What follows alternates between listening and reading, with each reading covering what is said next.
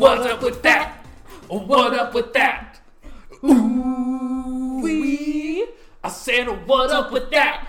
What up with that? What's up? I said, what's up with that? Wow. Well, we're just diving right into it. Great. Welcome back to Unwatchable, you guys. I am your host, Chloe Rodriguez. I am so pumped for today's episode. I don't think I've been more excited for an episode. Oh, yeah.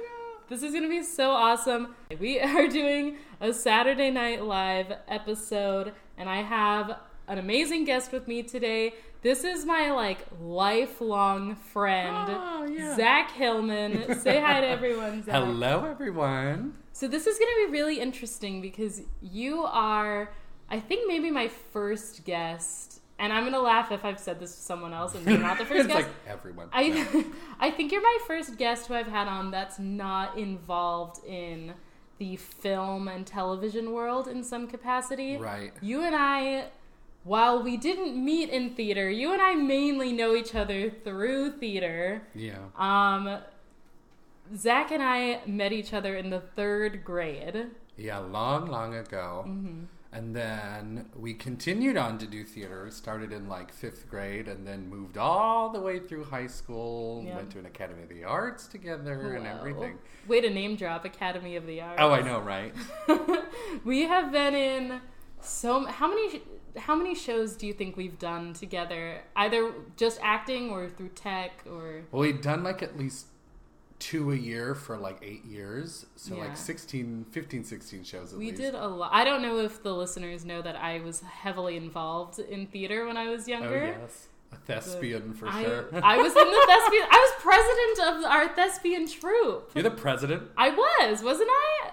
I think you were. I'm pretty sure I was the president. Somewhere on the cabinet. Madam President. Yeah, Madam President. I definitely was because I made people call me Madam President. You would. That's so you. So the reason that I chose Zach to be the guest on today's episode is because in high school, we talked about Saturday Night Live all the time. We were constantly talking about, we would come to school on Monday and be like, oh my God, did you see John Goodman hosting this week? Did you see Justin Bieber musical guest? We were always talking about what was happening, and I have been wanting to do a Saturday Night Live episode, and I could not think of anyone better. Oh, I'm glad to be here. Yeah, we were, when we were in high school, that was the good era of Fred Armisen and Bill Hader and all of those good people.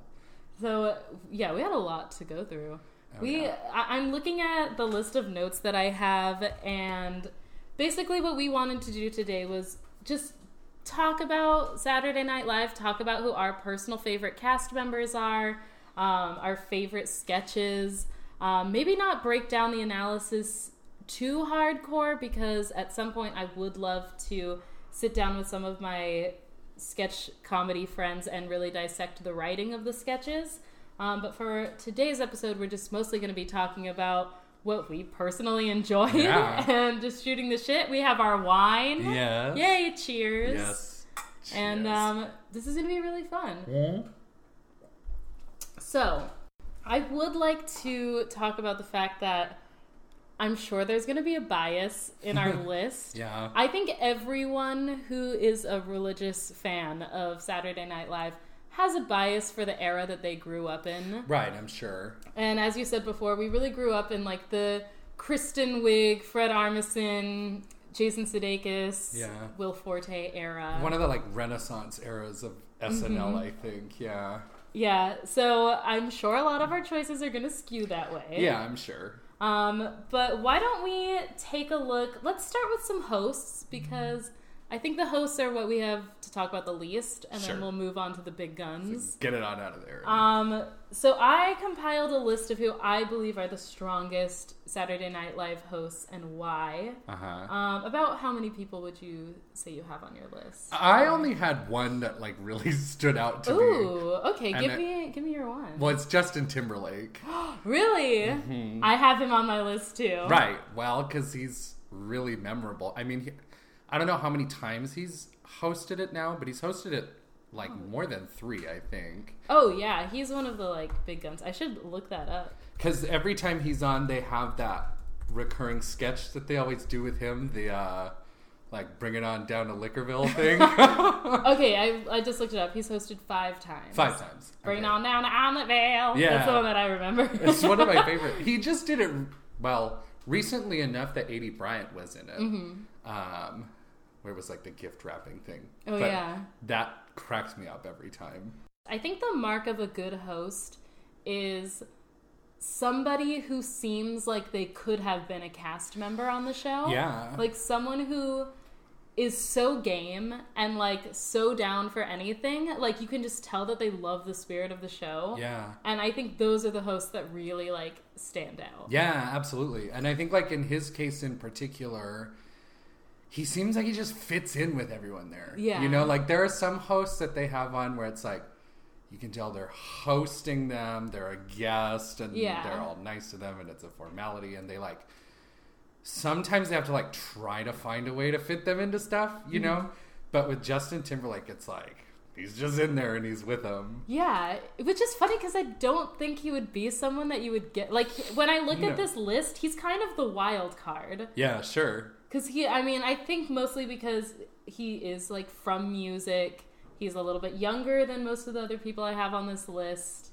He seems like he would maybe be, like, too cool for it. Yeah, because, like, his start out was in, like, what was he one of the, like, what's that Disney thing? The Christina Aguilera and all of them were on. I know what you're the Mouseketeers? Yeah, he was one of those, wasn't he? Yeah, I'm pretty sure he was. Like he started out that, and then he did boy bands, and he was like a pretty boy for a really long time, but then he does it, and he just digs right in.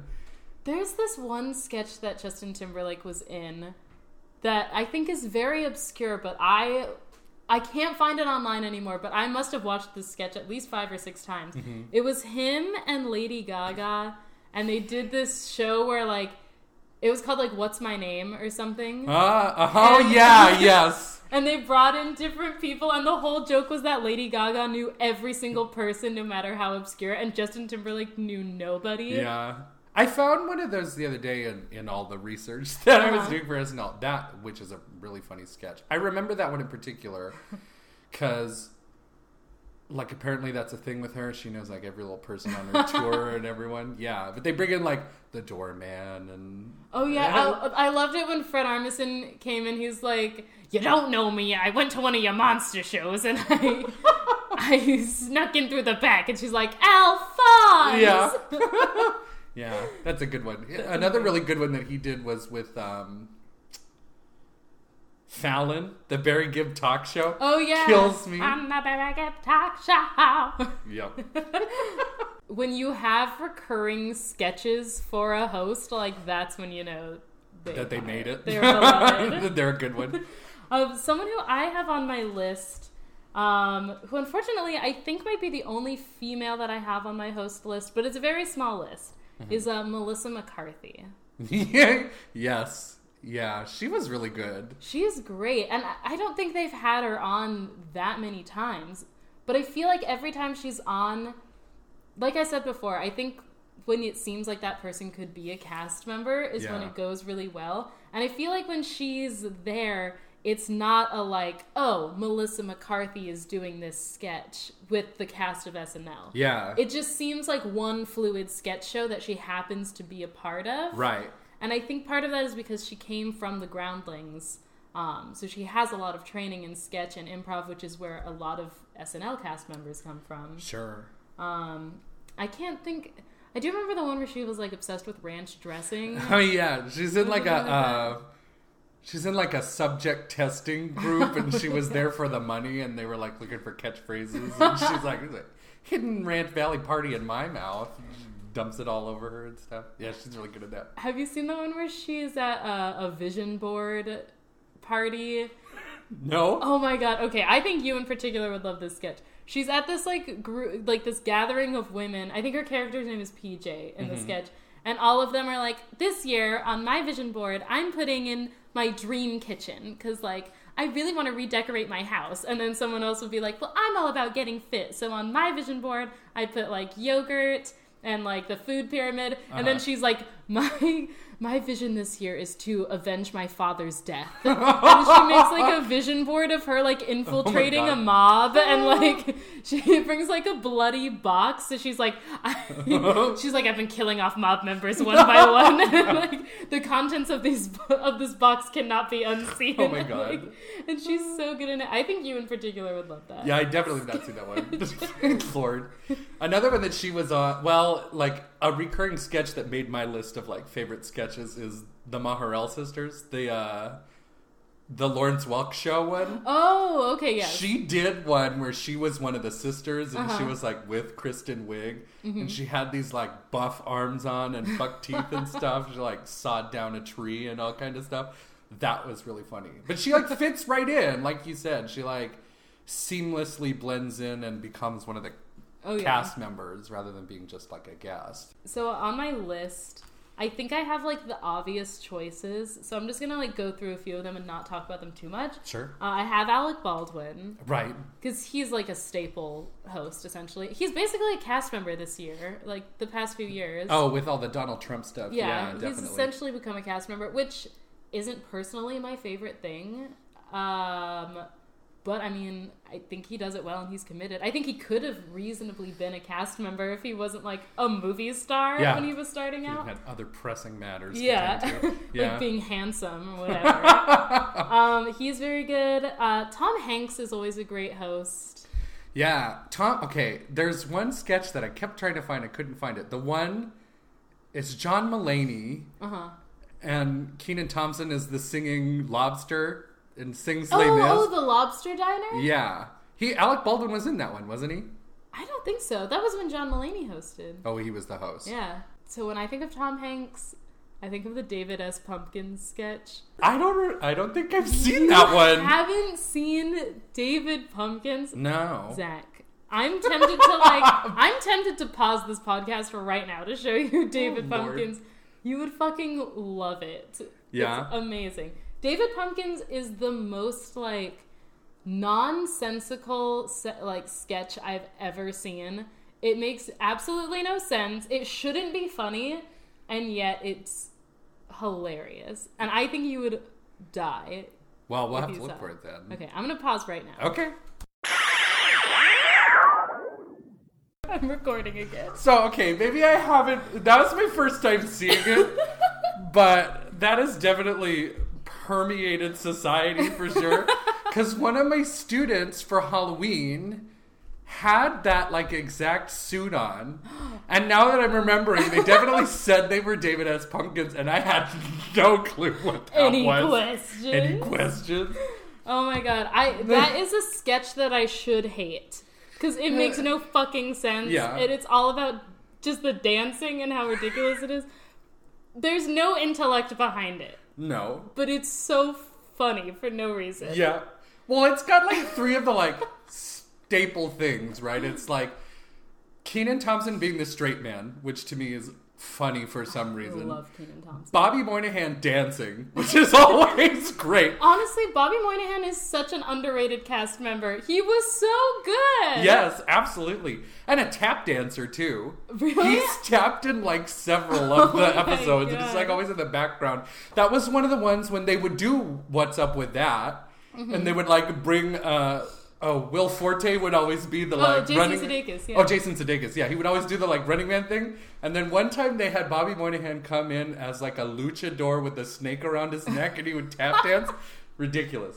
But, yes, David S. Pumpkins, that's ridiculous. Oh, my God. And I feel like Tom Hanks just sells it, man. He's so fucking good. I mean, I love him in general, but... He's one of those, like, he is like an A-list celebrity. Because he goes for it. Yeah. Absolutely. He is, like, top of the pack, and to have him, like, that committed to, like, a sketch show. Yeah. I'm like, you fucking rule, man. And to just do ridiculous stuff like that. That's funny. Yes. Someone who I think is, like, a really underrated host. I think he's only hosted maybe 2 times. Mm-hmm. Maybe 3, but I think only 2. Is Steve Carell. Yeah. Have you seen any of his stuff when he's hosted? Not any stuff that I remember. It's not recent. I don't think he has hosted the show in like a decade. I really think that they should like bring him back because he started in sketch. He started at the Second City, and I find that I get like a lot of his sketches stuck in my head that he just happens to be a part of. There was one where he was like he's like a motivational, like a fitness coach, and he's like super skinny, and he has like a show where he tells people how to lose weight. But the gag is that like he has these like life-size posters of him before he lost the weight, and he always bursts through them, like when you're at a football game and like the football players burst through the like the paper. And so like the whole sketch is just him coming in through like 3 or 4 different doors that are just papers of him. But you brought up John Mulaney earlier, and I think he's becoming like one of the best hosts. Oh yeah. Well, he's first off, he's like taking the world by storm right now, and has been for the last like 6 years. We used to be a writer for the show, right? Yeah. Yeah. He his was very funny, absolutely. And Lobster Diner for some reason is one of the stupidest things I've seen. It's amazing. I mean, you and I, like, loving musical theater, I think really plays into the fact that we would love that sketch so much. Yeah, I just remember when they wheel Kenan Thompson out at the giant lobster tank at the end. I lost my crap. Just that first, who am I? Yes. Yes. Oh my god. The interesting thing about John Mulaney is he's a great host, and it doesn't really have to do with his acting chops. Yeah. Because, like, if it was just him, like, he's not very versatile when it comes to sketch comedy. Like, there are certain faces where, like, you could put them in a wig. Like, Anna Gasteyer. Right. You put her in a wig, she can look like 20 different people, right? Right. And then there are some people who, like, they, like, put them in a wig and they just look like them in a wig. And that's kind of John Mulaney. But I think the interesting about him is that it's not the fact that he is such a great sketch comedy actor. It's the fact that the writing gets so good when he comes back to host. Yeah, he's very clever. He's very witty. Yeah. I wish the guy would write a musical. Honestly. Because it's not SNL, but some of the other work that he does, like his Documentary Now thing, where he did like the...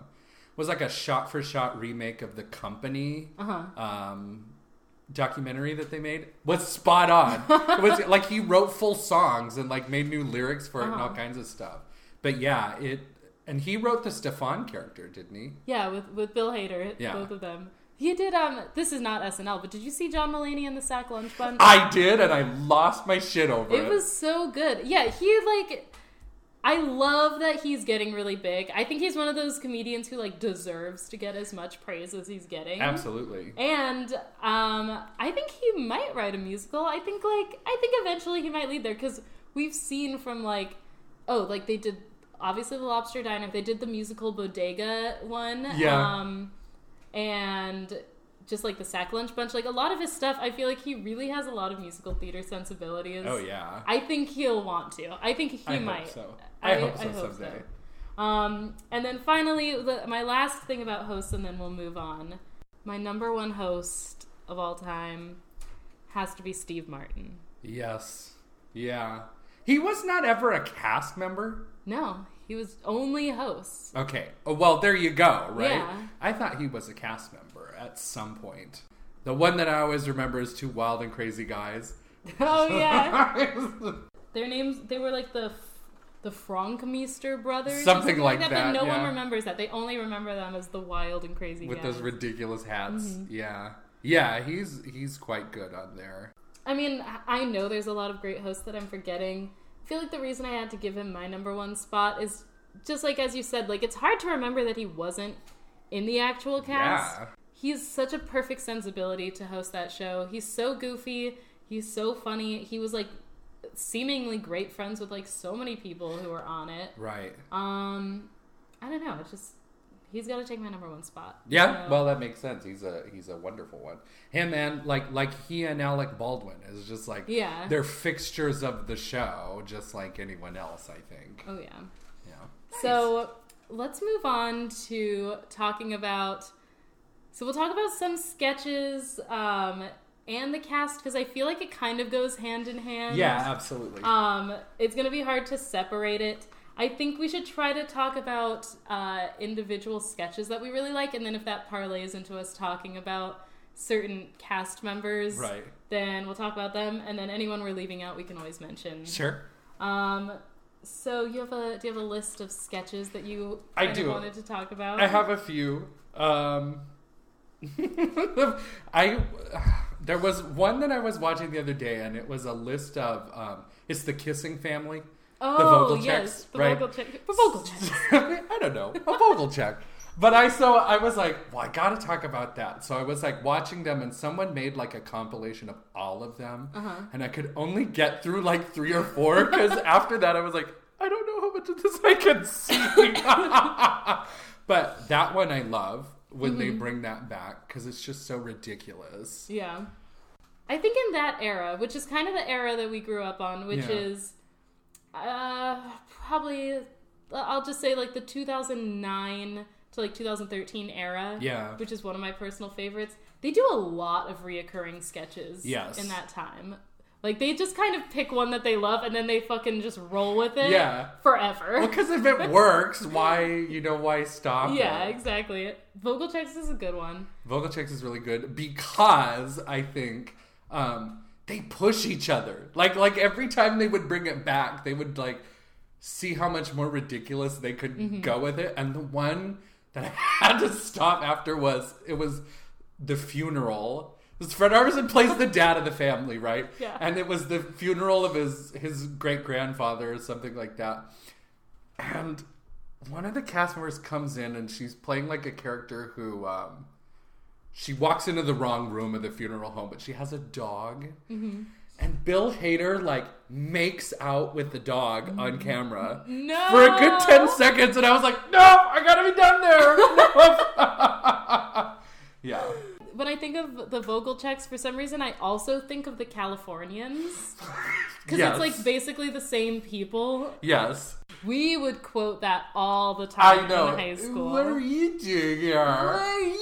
That was one of the good ones. I think the thing is, when you have a recurring sketch, you have to always kind of top yourself, either with the guests that you have in it, right, or you just have to make it more and more like increasingly over the top. And I think they added more characters throughout every reoccurring time they brought that sketch on. Oh yeah. Well, I think like you bring up a good point. Like with Vogelchecks, it's like they would do it with whoever the guest was, right? And that would be the son, and they would try to like freak that person out or see who they could get them to kiss or whatever. But with Californians, I feel like that's one of the sketches they would do to try to make each other break. Yeah. Which killed me with just like how ridiculous the accent got every time. But that whole running gag where they're like, yeah, I took the 405 to Fremont and then I got off and took a left onto Cahuenga, re-entered the 5, looped around, and they're like, in rush hour? Yeah. I would wish that on anyone. Yeah. That, which when I was in high school and didn't drive yet, I was like, I don't know that I know all these places. But now that I'm older and I go back and rewatch them, I'm like, oh God. But like, that's part of it too, is that like people who know it would be like, oh God, why would anyone do that? Yeah, Californians was great. This isn't a recurring sketch I'm going to talk about. There was a recent episode, I don't know how recent it was, actually. It was maybe 2016. That's still recent in the world of SNL enough, right? Because it's like a 45-year-old show. Right. Margot Robbie hosted. And there was this one sketch that they did called The Librarian. Uh-huh. I don't know if you've ever... I had not seen this sketch until yesterday. No, I don't think so. It was so good. And it's basically like... It's almost like the opening to a porn. Where like... It's like... It's Bobby Moynihan, Mikey Day, Kyle Mooney, and Alex... Shoot, what is his name? Like... Moffat? I think that's his name. I think so. And they're all like watching Margot Robbie, who's playing like a librarian, and they're talking about how hot she is. And then they're like, yo, we think you're hot. and she starts doing this like slow-mo strip. Do you know the song from Ferris Bueller that's like, oh yeah. Day bow bow. Yeah. So she starts like slow-mo stripping to that, and it's like really hot. And then all of a sudden she like, all of her hair starts falling out. What? And she like takes out her dentures, and her teeth are all like gnarled. And then this guy, like this like white trash dude with like a snake around his neck and like a tank top, comes out, and it's like this amazing escalation. She lifts up her shirt, and she has one tattoo of Haley Joel Osment, and then another tattoo of present day Haley Joel Osment. And it was it's like a 2.5 minute long sketch, and it was so amazing.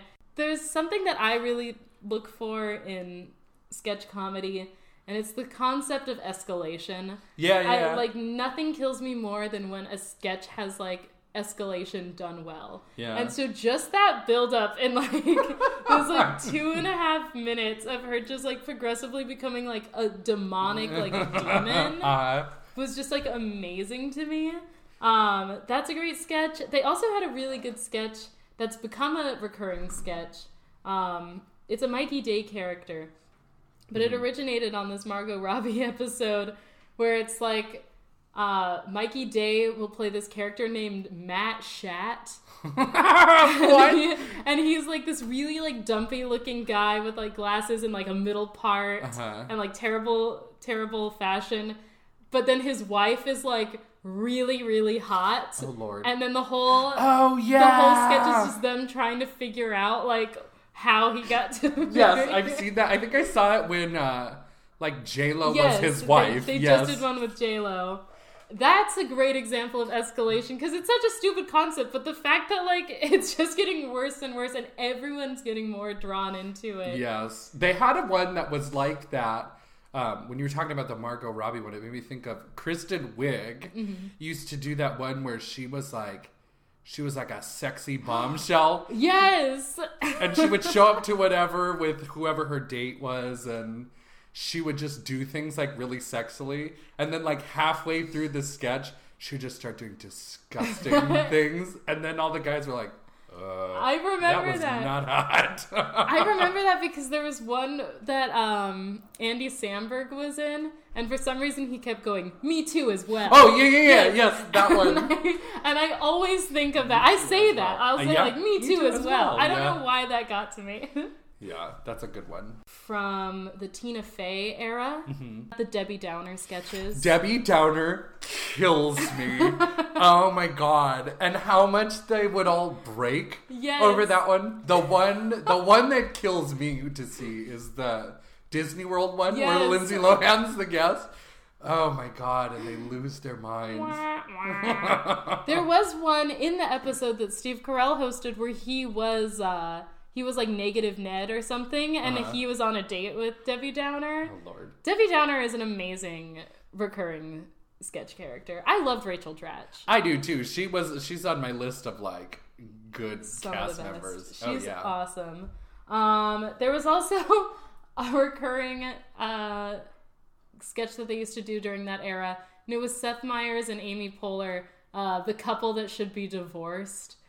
It was the Needlers, the couple that should be divorced. Because there was a theme song for every sketch back in that time. Right. And it would just be them just like at a double date with someone and making it like so awkward how much they fought. Lord. Those always killed me. Let's talk about some specific cast members, and then we'll talk some more about other sketches. Sure. Why don't you throw one of yours out there? I think my two all-time favorites, but the one, Fred Armisen. He's really good. It's just one of my favorites because he's so ridiculous, and he didn't care playing a man, playing a woman. Sometimes he was even funnier when he would play a woman. But wasn't there that sketch that he would do where he would show up as someone's like new girlfriend and had that like bowl cut hair with those like horn rimmed glasses? And was like art house. Yes. Yeah, and was just like ridiculous. And he would always do it with Jason Sudeikis was the one that he usually did it with. And he would like touch her Yeah, or he'd like something. put his like fingers in his mouth and stuff. And then Fred would just be like, just make the ridiculous noises and throw his body all over the place. Yeah. Fred Armisen, well, that was during our time when we were like in high school and like watching it prime time. Well, let's talk about that era for a second because we have so much to say about it. Right. And I do want to touch on some other eras after this. But I think we should just get it all out there. Get it out in the open. We really want to talk about this. I know that when I was going back and looking through the eras of SNL, I don't think that this one is necessarily the best era. Yeah. However, the casting is so good. Yeah. I think it wasn't necessarily the sketches. Right. So I can't say that, like, sketch-wise it's the best era. But cast-wise, there were so many amazing people. Yeah. So you just touched on Fred Armisen. And I'm just going to put this out there. The person who I think is literally, like, top 5 out of the entire, like, 45 years that this show has been on, one of the all-time best cast members, pretty sure he's on your list, is Bill Hader. Yes, absolutely. I cannot, like... And the thing about Bill Hader is I love that he's so open about the fact that he was so just, like, anxious and, like, didn't feel like he belonged for so long of his tenure there. And how, like, he hated doing the live show. Like, he's had so much success in scripted television now. And every time people bring it up, he's like, yeah, I hated it. Like, I was so scared the whole time. Well, again, a recurring sketch. One of the best ones that I think he did was on Weekend Update, Stefan, right? It's like one of the most memorable characters of SNL. And I didn't know until recently that they would, like, change stuff on the cue cards. And the stuff that he read, he would do, like... It was his first time reading it as they were recording. And John Mulaney wrote this with him, and John Mulaney would take the cue cards in between the dress rehearsal and the live show, and he would change random jokes, and that's why Bill Hader would break so much. Because Bill Hader didn't break, like, that badly. No. Usually, it was just with Stefan that he would constantly break. Ridiculous. They have a whole compilation online of, like, all of the...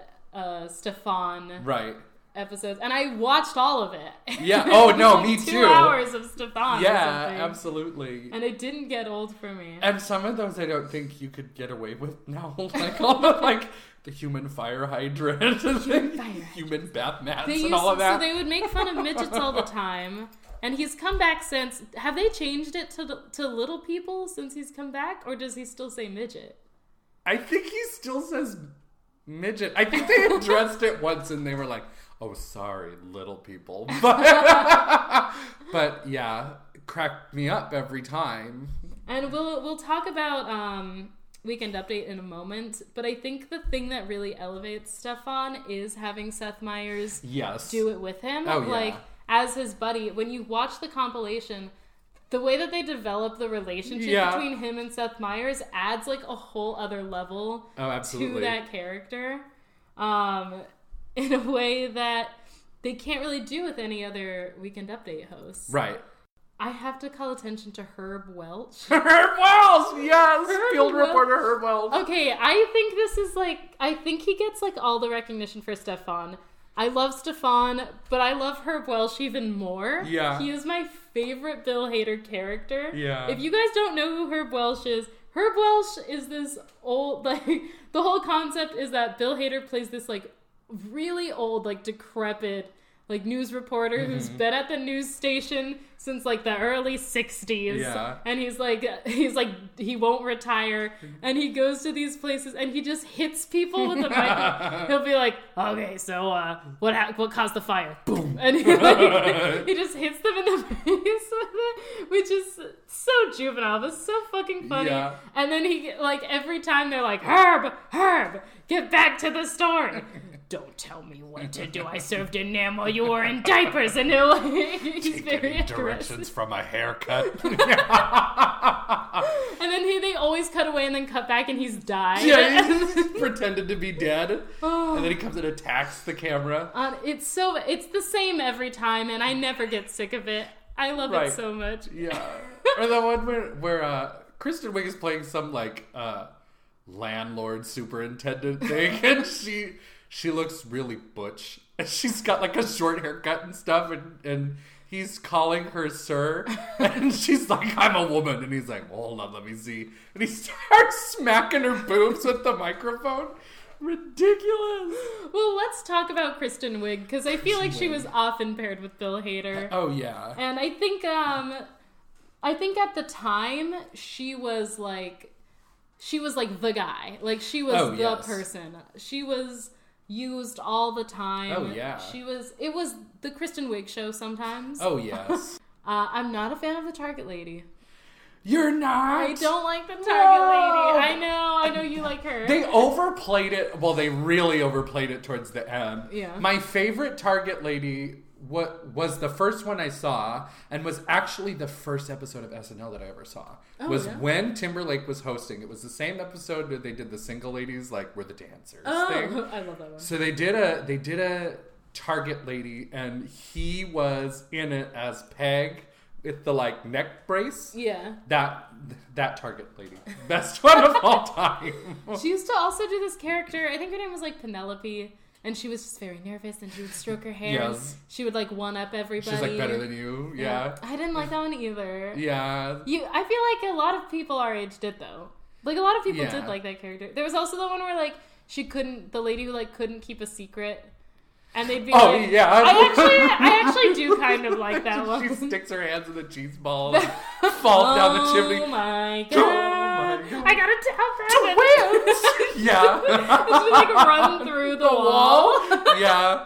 That one was one that I did like, actually. One of my favorites. Well, okay, I think she has to be one of my other all-time favorites. Her and Fred Armisen. And they did this one together. They used to do on a Weekend Update, Garth and Kat. I love so much. And I remember I used to watch SNL like when it was primetime, right? With my dad. And he always hated that sketch. I love Garth. And I lived for it every time. I just died. Because you think about like what they're doing. Yeah. You know? Because Fred usually would take the lead, and he would just like make crap up, and she had to just like follow him whatever he said. If you guys don't know who Garth and Kat are, I highly recommend you look them up. But they were a recurring character between Kristen Wiig and Fred Armisen, and they would come on, and the whole concept was that they were musicians, right? They were singers, and they would come in, and they'd have very festive vests because it was always for like a holiday, right? So they'd come on and he'd be like, oh, I see you've written some like Valentine's Day music. And then the two of them would sing about 5 seconds of like an actual song that they had rehearsed. And then the music would just cut and it would dissolve into them just improvising. Yeah. The rest with hand motions, right? Like full choreography, the rest of the song. And it was improvised. So you could tell like Fred would just, like you were saying, Fred would take the lead, Kristen would follow. I always got a kick out of it. I thought it was great, and I love that they were actually improvising. Yeah.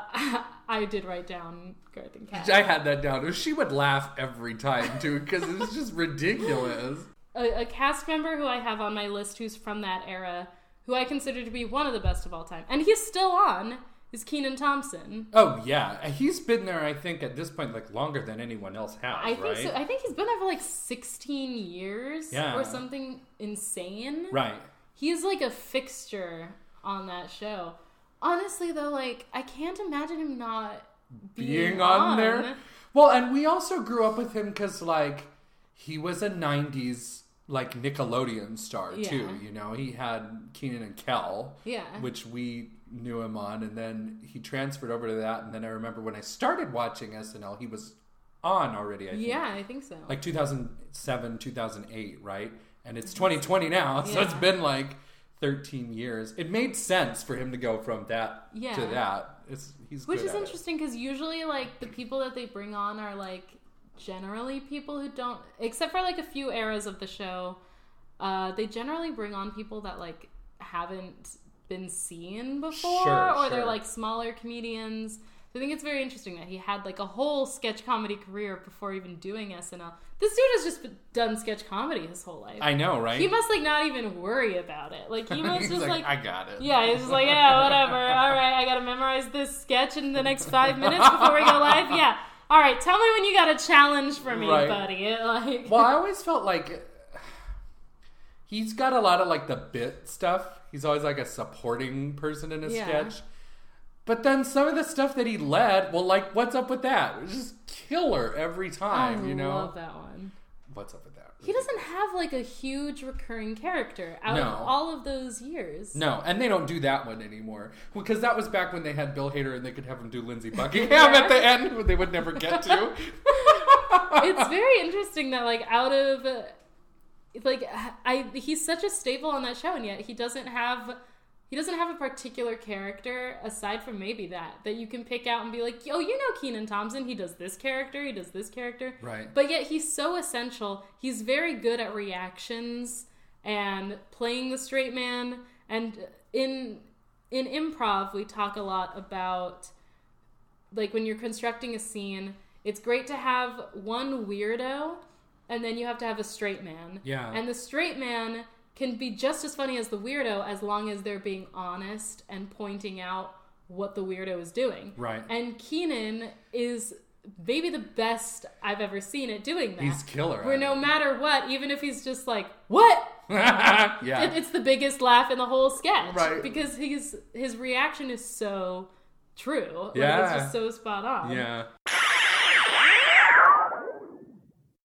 Hey, Zach. Yes. I have a question for you. Uh-huh.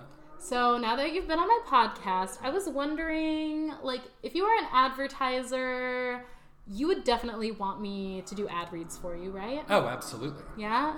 Because I don't have any sponsors yet, but, like, I really want to put it out there. Like, Chloe Rodriguez is a sellout. She can do some great ad reads. Uh-huh. And I like to practice so that, you know, I can build up that portfolio. Sure. When potential sponsors come up to me. Absolutely, it's vital. So just give me anything that you might want me to do an ad read for, any kind of brand, item, anything that your little heart might desire, and I'll do that right here, right now. I've got one. Okay. It's dear and dear to my heart.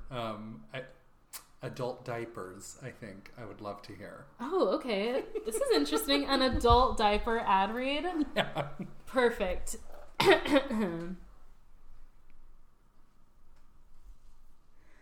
As I've gotten older, I've not only gotten wiser, I've gotten wiser about the products that I use.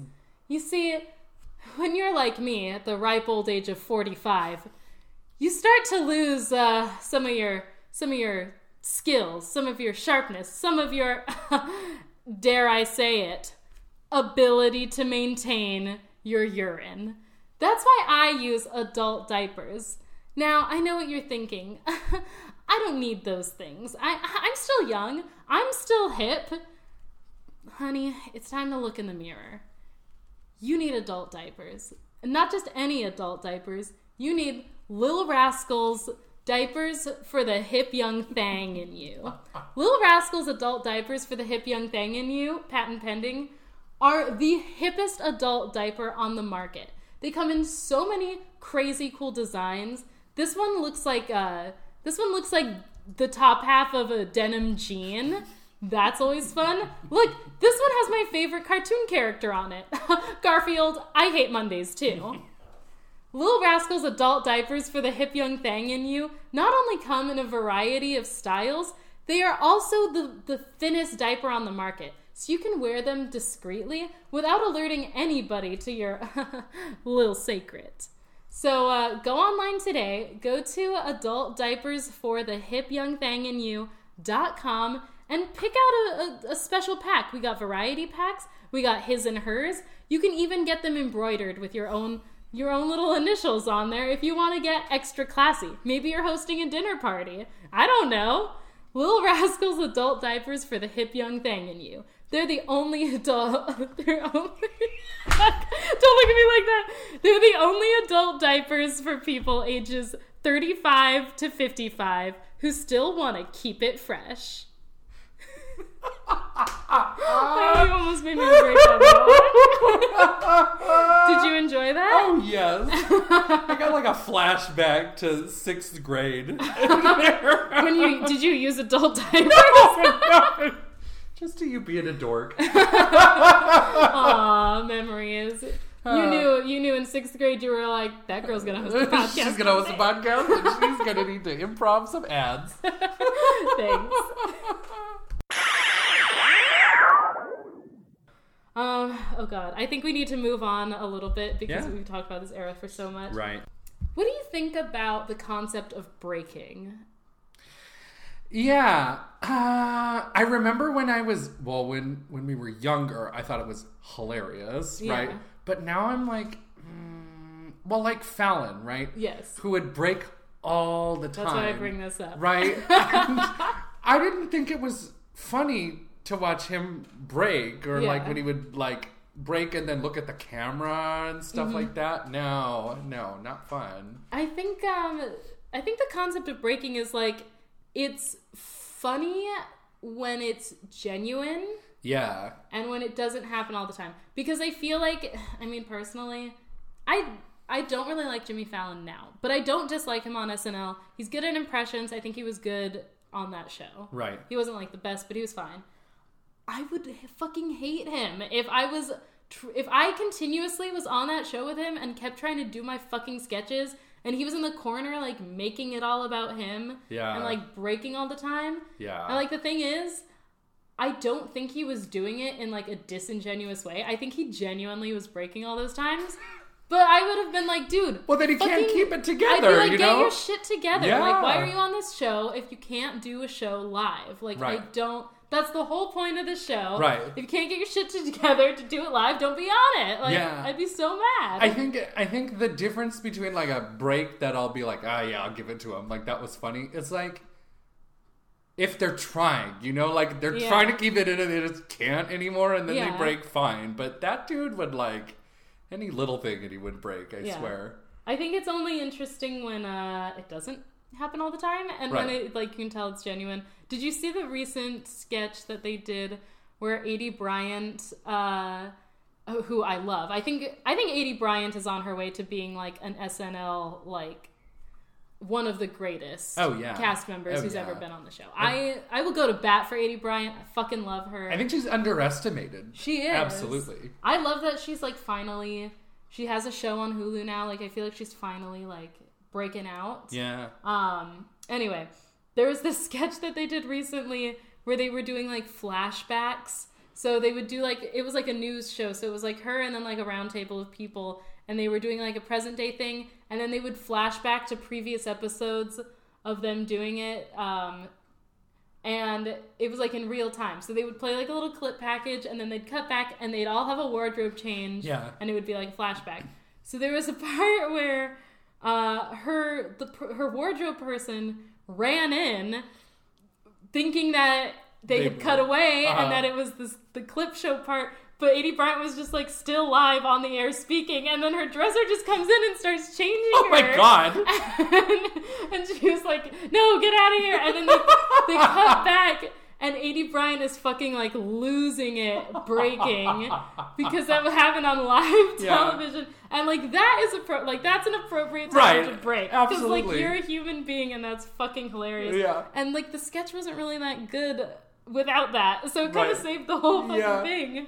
No, I haven't seen that. The one I think of breaking to where I'm like, oh, this is hilarious that they broke, is when Maya Rudolph and Kristen Wiig did the, it was some game show and they were Rhonda and Vonda.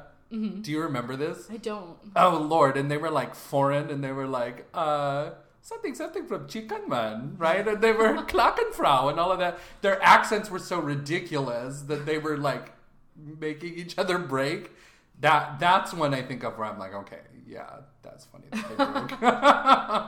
So let's look at a few different eras of the show. I don't know how familiar you're going to be with all of them, but I'll start at the very beginning. We'll start at the original 1975 cast. They called themselves the Not Ready for Primetime Players. Oh, Lord. It was Lorraine Newman, John Belushi, Jane Curtin, Gilda Radner, Dan Aykroyd, Garrett Morris, who's the only person I don't recognize out of that list, and Chevy Chase.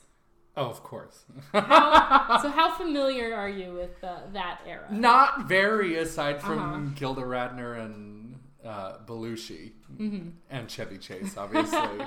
But I don't know that I've even seen like a lot of stuff from then. So I went back and I watched some sketches. And I have to say, this is widely considered to be like the best era of the show because it was like the original era. Right. However, me as like a 24-year-old born like 20 years after the show even premiered. Right. To me, like styles of humor have evolved and changed so much. Right. That a lot of those sketches are too slow for me. Sure. Or they're not like... I think the problem with sketch comedy, or just comedy in general, is that, you know, when something is first done, it's like it blows people's minds. Right. And it's like incredible and no one can believe that it happened. But then that kind of thing takes over so much that by the time you get to when we were born, right, like 20 years later, and we're watching one of these sketches, we're like, oh, that's like, we've seen something like that. Like, that's been done before. Right, like, right. It's we're like not perfected in a sense. Yeah, it's not like mind-blowing because we've seen so many iterations of it. Right. So that's not to shit on this era of the show. I think that's where Coneheads came from. Coneheads, right. That I have seen. Okay, yes. They did a Point Counterpoint, which I think was a great fixture of Weekend Update, which was Dan Aykroyd and Jane Curtin. And they would basically like argue over like pressing like ethical topics, but then they just kept getting progressively like ruder to each other. Yeah. That's where you get Jane, you ignorant slut. Yeah. I thought that was good. I mean, it was overall just revolutionary, but I'm not super familiar with it. Then there was the Eddie Murphy era, where I can't name a single other person on that show aside from Eddie Murphy. I do have him on my list of one of the greatest cast members of all time. Sure. Because I feel like he kind of saved that show. There was a rocky point in SNL's history where Lorne Michaels left and he wasn't producing the show anymore and other people took it over. He was like working on other projects. I don't know what the fuck he thought he was doing, but he left. And the show almost got canceled. And during that time was basically like Eddie Murphy was the only person keeping that show afloat. And that's when he was doing Mr. Robinson's Neighborhood, Gumby, Buckwheat. Yeah. But I can't name like anyone else from that era. Right. I think there was even a time where like the host dropped out or something, and then he hosted. Oh Lord! While he was a cast member, they were just like, I guess put him on camera. I would have been so resentful if I was a cast member in that era. Like, I'd have been like, what the fuck? Like, it was basically like his show. Right. I just look at this list of like people who I have. I think Chris Farley is one of the all-time best cast members. I think Phil Hartman is maybe the best one of the best male cast members they've had. I don't want to go too into Phil Hartman because I've actually planned a whole separate episode about him. Oh, yes, okay. I have a whole episode about Phil Hartman coming out soon, and it's not necessarily about him on SNL. I'm going to be talking about a documentary that I watched about him. So I'll save some of that. Sure. But there's many reasons why I feel like Phil Hartman was like an anomaly and just like essentially a person who was built for sketch comedy in a way that I haven't seen from other people, but I'll get into that in that episode. I think that might have been like the late 80s and then going into the 90s. Yeah. They kind of all overlapped at one point. Right. This is like my personal favorite era of the show. Yeah. And and we got to talk about Dana Carvey. Yeah. Who's church lady. Oh right? my god. So I said that Bill Hader was definitely in like the top 5 of like every cast member from SNL. I think Dana Carvey's in there too. Oh, absolutely. Because his characters were just like, and that was a period of time too when like all of them, they were really devoted to making like a full-on character, you know? And he was killer at that. Church Lady is amazing. She is listed in one of my sketches as like one of my all-time favorite recurring sketches. Isn't that special? Isn't that special? Satan! Satan! Yeah. I just watched the one that he did with Rob Lowe, where the church lady is like spanking Rob Lowe for making his sex tape. Oh, Lord. But then like she's also like kind of into it. I think Dana Carvey is another one of those people who's just made for sketch. Oh, absolutely. Like his impressions, even when his impressions aren't good, they're still entertaining. Right. He's so out there that I don't. It's so hard to explain exactly what he has. He's just like electric to watch him. Yeah. You know, because he gives fully to all of it. You know, it's like the voice, the faces, his impressions. Some of them are like his Bush. You know, which he was known for, right? His Papa Bush, right? Yeah, Papa Bush. It was okay, I thought, but like, but still he was committed to it, right? And it was entertaining, absolutely. Obviously, one of the best. And I want to talk about a sketch during that era that I just watched, and it's one of my favorite sketches that I've ever seen. This was an Adam Sandler sketch, which I'm not even the biggest Adam Sandler fan. Right. But he did this sketch called The Denise Show. And no one talks about this sketch. No. It was a talk show that Adam Sandler was hosting. And the whole concept is that the show is hosted by a guy who just got dumped by his girlfriend 5 weeks ago. So the whole concept is like, this is the Denise Show, the show where we talk about my breakup with Denise. And like all of his guests are like, he's like, okay, this is he invites someone on who's like, this is my best bro. And like his friend comes and sits down and he's like, bro, what happened? I don't know, man. She just like said she couldn't do it. Oh, that sucks, bro. Yeah, I know. Well, that was my guest. And, like, and then he's like, this is the part of the show where I call Denise and hang up as soon as she answers. And then he, like, calls her. And it's just this guy, like, sadly, like, processing his whole breakup with Denise.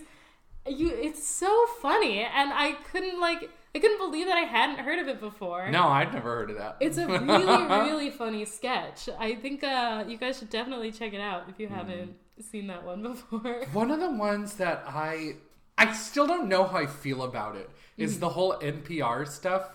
Do you know what I'm talking about?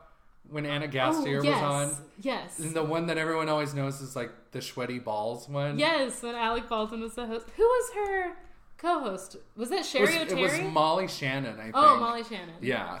I don't know if I like it or not. Like, the Sweaty Balls one is funny because it's like the punny humor because it's supposed to be naughty. But like the rest of it I thought was kind of ho-hum, you know? Well, let's talk about that era. So that is like the late 90s. Like the 90s, and I think there was a little bit of overlap with the early 2000s, but the most part it was the 90s. Yeah. And there's a lot of good people on. I really like Anna Gasteyer. I love her. I think she's very underrated. Yeah. Sweaty Balls. Let's see. Because that was a recurring sketch. They did that a few times. You know, like they had John Goodman on and they did one about like barbecuing. And it was like, I don't know if it was just like niche humor and NPR was really popular at the time, so they were making fun of it, or what? Was the whole point, because I've only seen the Sweaty Balls one, was the whole point that like they would have people on and it would sound like what they were saying was dirty, but they were like doing it very straight? Was that what the point was? I guess, but like the John Goodman one wasn't like naughty like that at all. It was just like dry. Like that's my description of it. Just so dry, you know, like I just regard it as a ho-hum one, you know? Here's someone that we haven't mentioned at all, who we really need to talk about. Will Ferrell. Oh, yes. I cannot believe we've made it this far. We are an hour into this and we have not talked about Will Ferrell. Oh, Lord. So Will Ferrell came about in the late 90s era as well. Right. And like a little bit of the early 2000s. And when he was on, he was the guy. Oh, yeah. It was like the Will Ferrell era. Yes. And that's something that happens a lot with certain breakout stars from Saturday Night Live, like Kristen Wiig, where they get used so often that people almost start to hate them because they're just sick of seeing them. Right. And I think a lot of people kind of felt that way about Will Ferrell. And people felt that way about Kristen Wiig a little bit towards her end of the run. Yeah. What's interesting to me, though, is like he continued on after to have like successful career. I mean, I would say it's successful. People either love his movies or they hate him. Yeah. But he made a ton of money doing them and did a ton of them. And she didn't really, That's true. What happened to Kristen Wiig? I have no clue. I don't love even know her. what she's doing at She's this super point. talented. She was doing movies for a little while, and then... She did. But Will Ferrell, right, back to him, he, was killer at that time. The more cowbell sketch, right, which is I killer. gotta have more cowbell. And he and Anna did The Culps. Do you know what I'm talking about? Where he would like... Oh, when they play piano? Yes. That one I'm not as big of a fan of. No, really? I know it's regarded as being one of like the best. Same with the Spartan Cheerleaders. Yeah. I know that they're considered to... there's certain sketches of SNL where I'm like, yeah, I get it. They're supposed to be the best. But I just don't like... They move so slow to me. Yeah. And that's how I feel about both of those recurring sketches. Yeah. That's how I feel, too, about, like, a lot of the, like, the cold opens always used to be, like, politically skewed, and they still are to this day. But I feel like a lot of the political ones at that time are not funny to me. Yeah. I don't know, like one of the big things about SNL is because it's live, they get to talk about current issues, right? That's part of what makes the show what it is. And I don't know if it's because, like, I don't remember those time periods, or I wasn't born yet, or what, but like a lot of that didn't age well, I feel. Well, I think that's an interesting point to bring up, because when we're looking through these sketches that we've mentioned so far, not a lot of them have been that political. Right. And Saturday Night Live is such a political show. I mean, people criticize it in present day era for being too political, and it is. Right. Everything is about politics now, which is kind of to the show's detriment. But it still has always been a political show. They've still always skewered the news and stuff like that. I mean, particularly with Weekend Update, which we're about to get to. But I think the difference, or I think the detriment of that is that it ages the show in a way. It does. It dates it, absolutely. Yeah, it definitely dates it. So when you're going back, you're not going to be like, oh, man, I can't wait to watch that Bob Dole sketch that I've seen 20 times. Like I could watch David S. Pumpkins like fucking 12 times. Right. But I'm not going to be like, oh, I can't wait to watch that sketch about Wolf Blitzer. Well, that's like a good point too, because one of the things that I remember being so, like, we all loved it when it happened was when Tina Fey and Amy Poehler would do Sarah Palin and Hillary Clinton, right? And at the time, I remember busting up over that, and then I went back and found some of it recently, and I didn't think it was that funny. I was like, oh, maybe this was like an in the moment thing, you know? I will agree with that, except for there was one sketch that, just as a writer, I think is just, I admire the way it's written. It's the one, I think it was like the first one they did together, where they were like at the podium, and Amy Poehler's like super pregnant. She's like hiding behind the little podium. Yeah. It's still funny to me just because I think it's very well written and their performances are so good in it. Oh, yeah. But all the other, like, political sketches of that time, I'm not, like, super into. Ho-hum. Yeah. I do think, though, like, when they do political satire, like, I understand why people would get upset at it, but I feel like they do a pretty good job at taking shots at both sides. Like, I felt like sometimes mercilessly picked on Hillary Clinton, you know, especially now that they have Kate McKinnon, right, who would destroy her sometimes, you know. Well, I would say that I feel like they used to be better at showing both sides, and I think that they don't do that as much now, purely because... There's so much. Yeah, purely because it's oversaturated. Yeah. And since it's oversaturated, and because we have a Republican president, and because everything is such a hot button issue at the moment. Right. I think because they've oversaturated it, it makes it hard to kind of play both sides. Sure. Because things are so polarized at the moment. Sure. That no matter what, it seems like you're really taking a stance. Yeah. That's fair. I think we should talk about Weekend Update then, since we're going to talk about the political humor. Weekend Update has always been my favorite part of Saturday Night Live. Weekend Update is the part where, you know, they do get to be topical. I feel like it's really where they were supposed to be topical, and when the show originated, when I look at those first few years, they kind of saved the politics for Weekend Update. Sure. Whereas now it's kind of seeped into all of the show. Yeah. Who is your favorite Weekend Update host? Oh, Lord. This is very hard to pick. Well, Seth Meyers, I love. Tina Fey and Seth Meyers, I really liked the two of them together. I think they had a good rapport. And I actually... Do you mean Poehler and Seth Meyers? Because Tina Fey... Yes. Yeah. Amy Poehler did it with Seth Meyers. Yes, Tina Fey did it with Jimmy Fallon. No, yeah. Mm-hmm. Yeah. Well, we'll get to that in a sec. But I don't mind the current two, Colin and... Michael Che. Yeah. Although I know that he, gets into hot water sometimes. Oh, yeah. Okay, I want to talk about that. Let's go through these update hosts. Rip the Band-Aid off. So, I didn't write down all of the Weekend Update hosts, but I wrote down the ones that I felt really stood out that people remember. So, the first person is obviously Chevy Chase. He invented Weekend Update. He had a writing partner. Can't remember who they were off the top of my head, but it's mainly credited to Chevy Chase. I gotta say that I don't like Chevy Chase, just as a blanket statement. Don't like him. Think he's kind of terrible. As a whole? Well, as a person, definitely. I just watched an interview. I'm sorry to go on a tirade about Chevy Chase. I apologize. I just watched an interview with Chevy Chase where he was like, the show hasn't been funny since after season 2, which was when he left. Oh, of course. And then he was like, he was talking about well, you know, I don't know why people are saying my career is over. I could be on a show. I could be in a movie. I'm still talented, blah, blah, blah. And I'm like, bitch, you had the chance. You had Community and you fucked it up by being an asshole to everybody. Yeah. Sorry. Yeah. Nope. So that was Chevy Chase. Also, he's really old now. And even if he's not really old in numbers, he looks Well, here's my thing. I'm there's plenty of people who have they've left SNL and they have continued on and they're still relevant. Yeah. Why don't you think about why you're not, Chevy?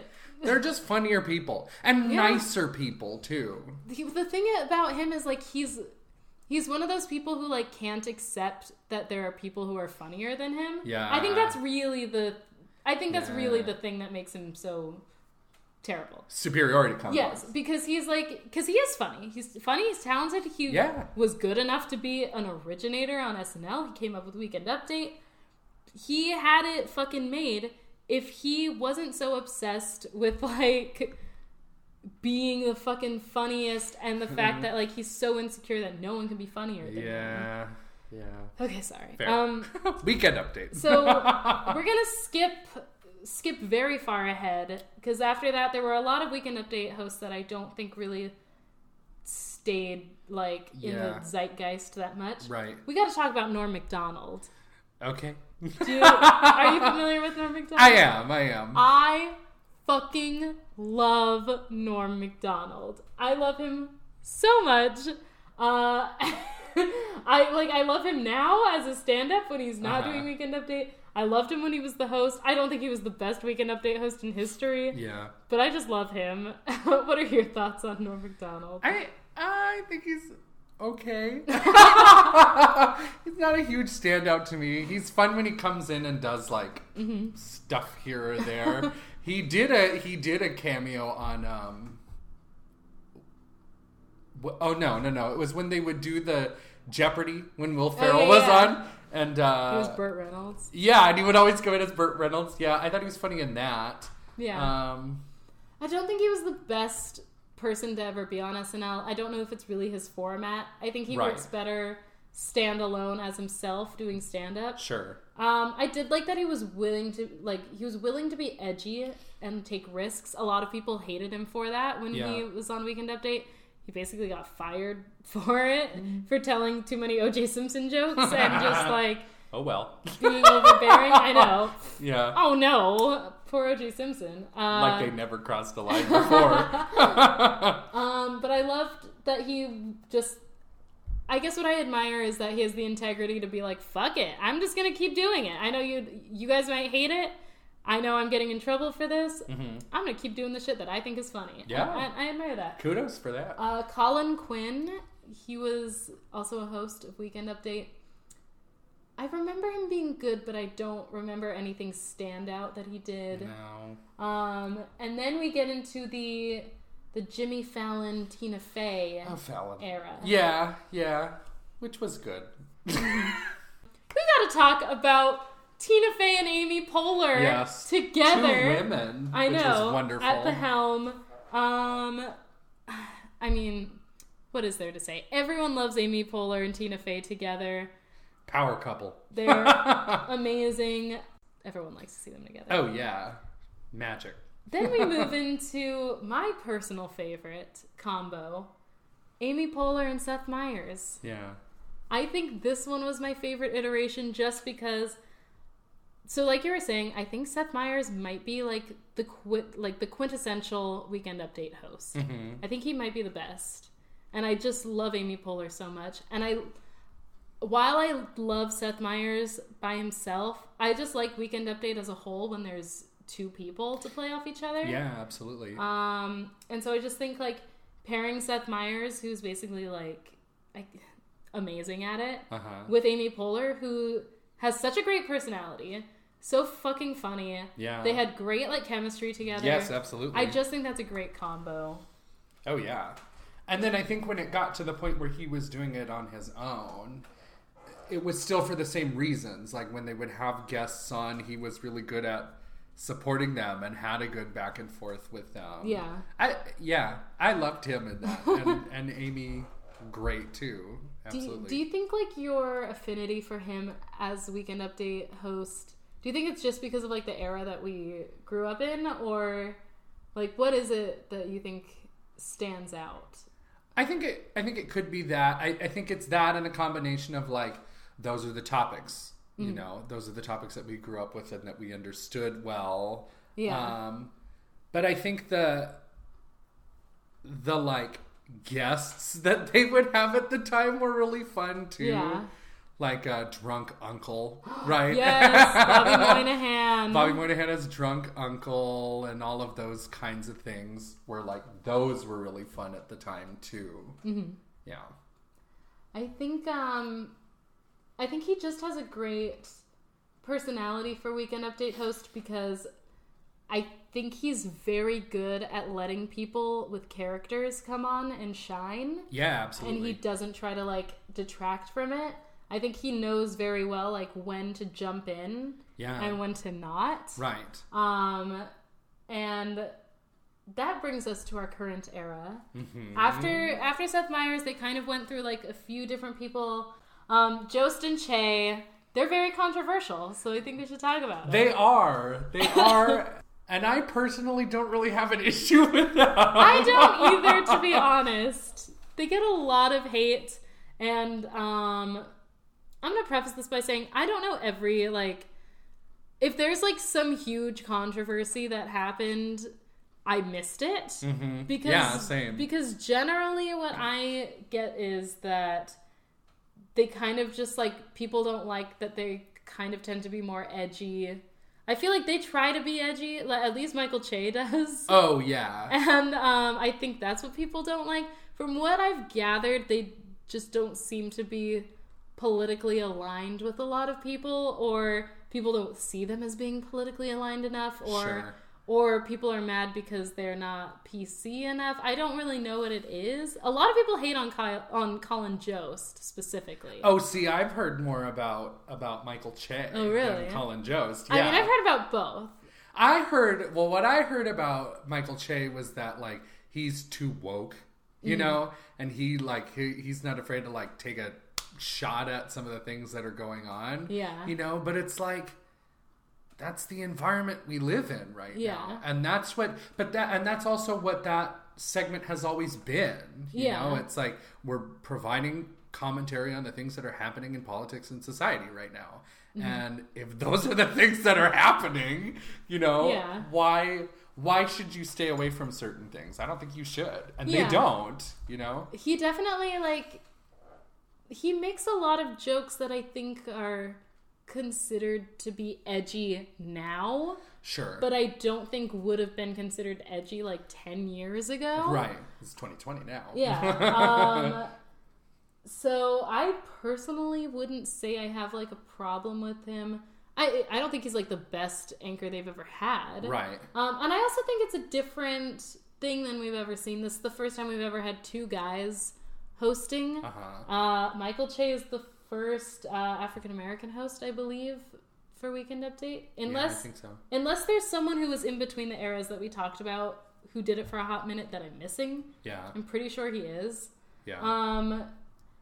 But what I really think I enjoy about it is the relationship between him and Colin. Yeah, absolutely. I love that they do this thing every so often where, I don't know if you've ever seen these, but they have this bit where they will swap jokes.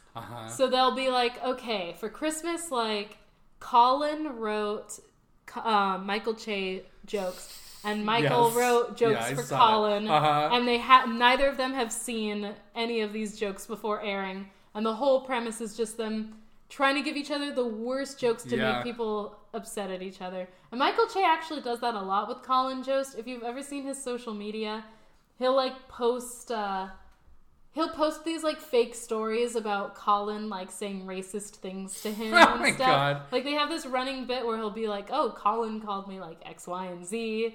And said this about black people and did all of this. But it's a joke, but a lot of people take it seriously. Right. I wonder if that's why a lot of people hate it. You're Maybe.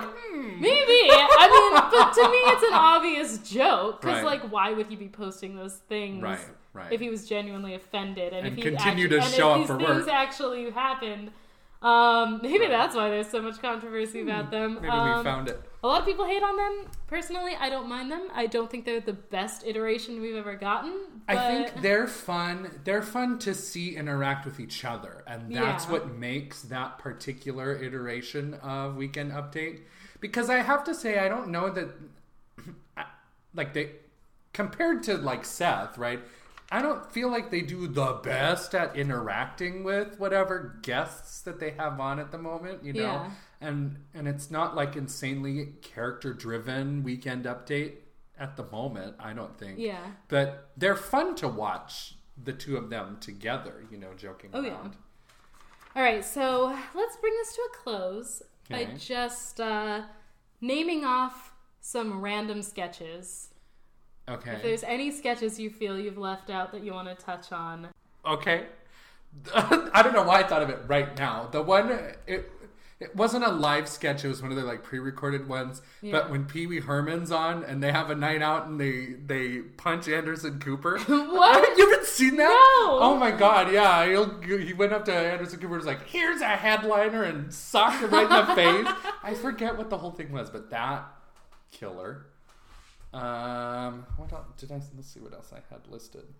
Yeah, we haven't touched on the digital shorts too much. Right. Digital shorts were great. I loved that Andy Samberg kind of brought that with him. I love the Lonely Island personally. The Lonely Island, right. Dick in a Box. Yes. Dick in a Box is amazing. That was one of my all-time faves. Shy Ronnie, right? Shy Ronnie. I love those. I feel like I'm forgetting some, but I'm glad you brought up Dick in a Box because I love that one. Oh, yes.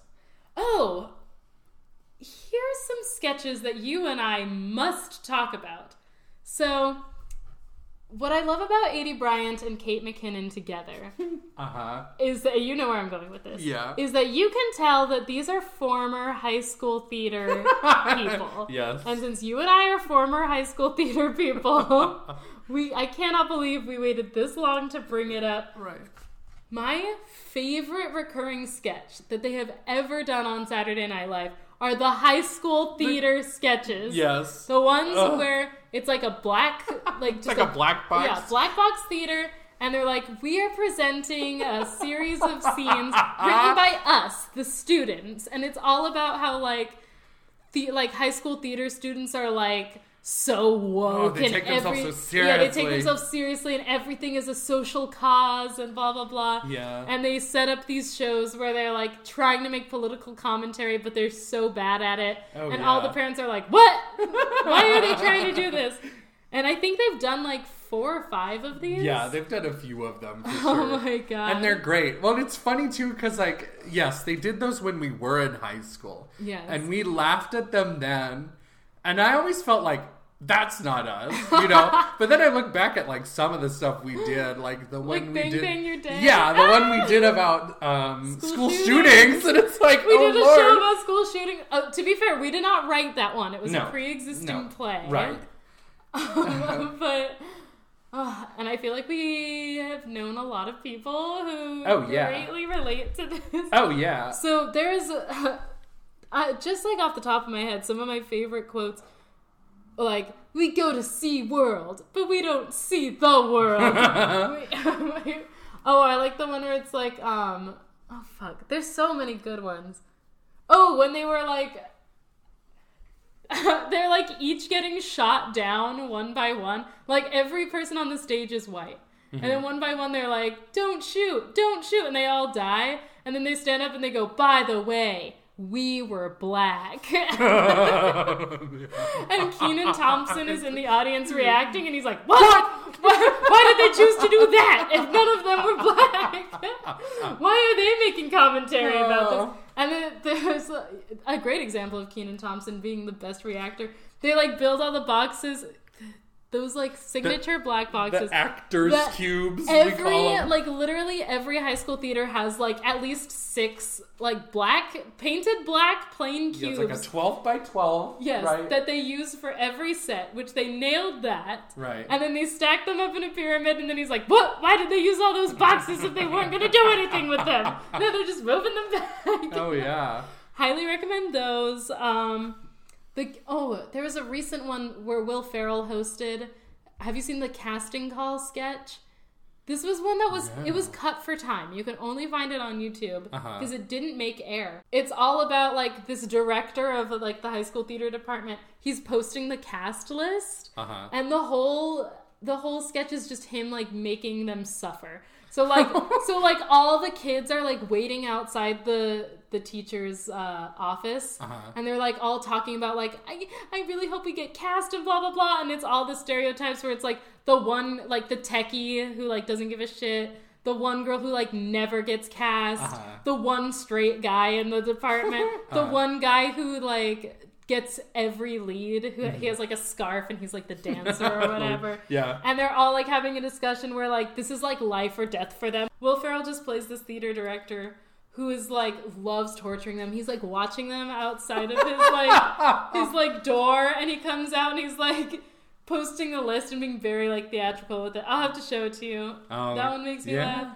And then I sent it to you yesterday, but you've seen it before. The one with the choir teachers, the dresses, the like apparel. They're talking about how every choir outfit is like atrocious. Kate McKinnon and Edie Bryant.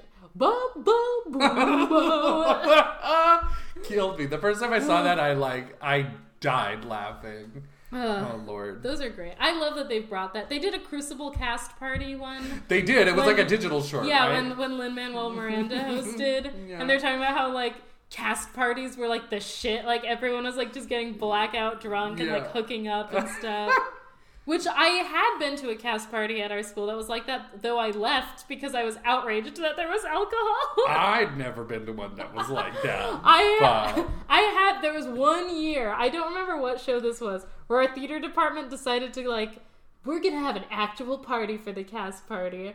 And I went, I guess you didn't go, and people were like drinking and stuff, and I literally like left in a huff with my friends, and we were like, we are not going to participate in this blasphemous behavior. And then we went to Denny's, and then we went home. Well, we were good church children back then. Is there any other person who you like really feel like we need to touch on? No.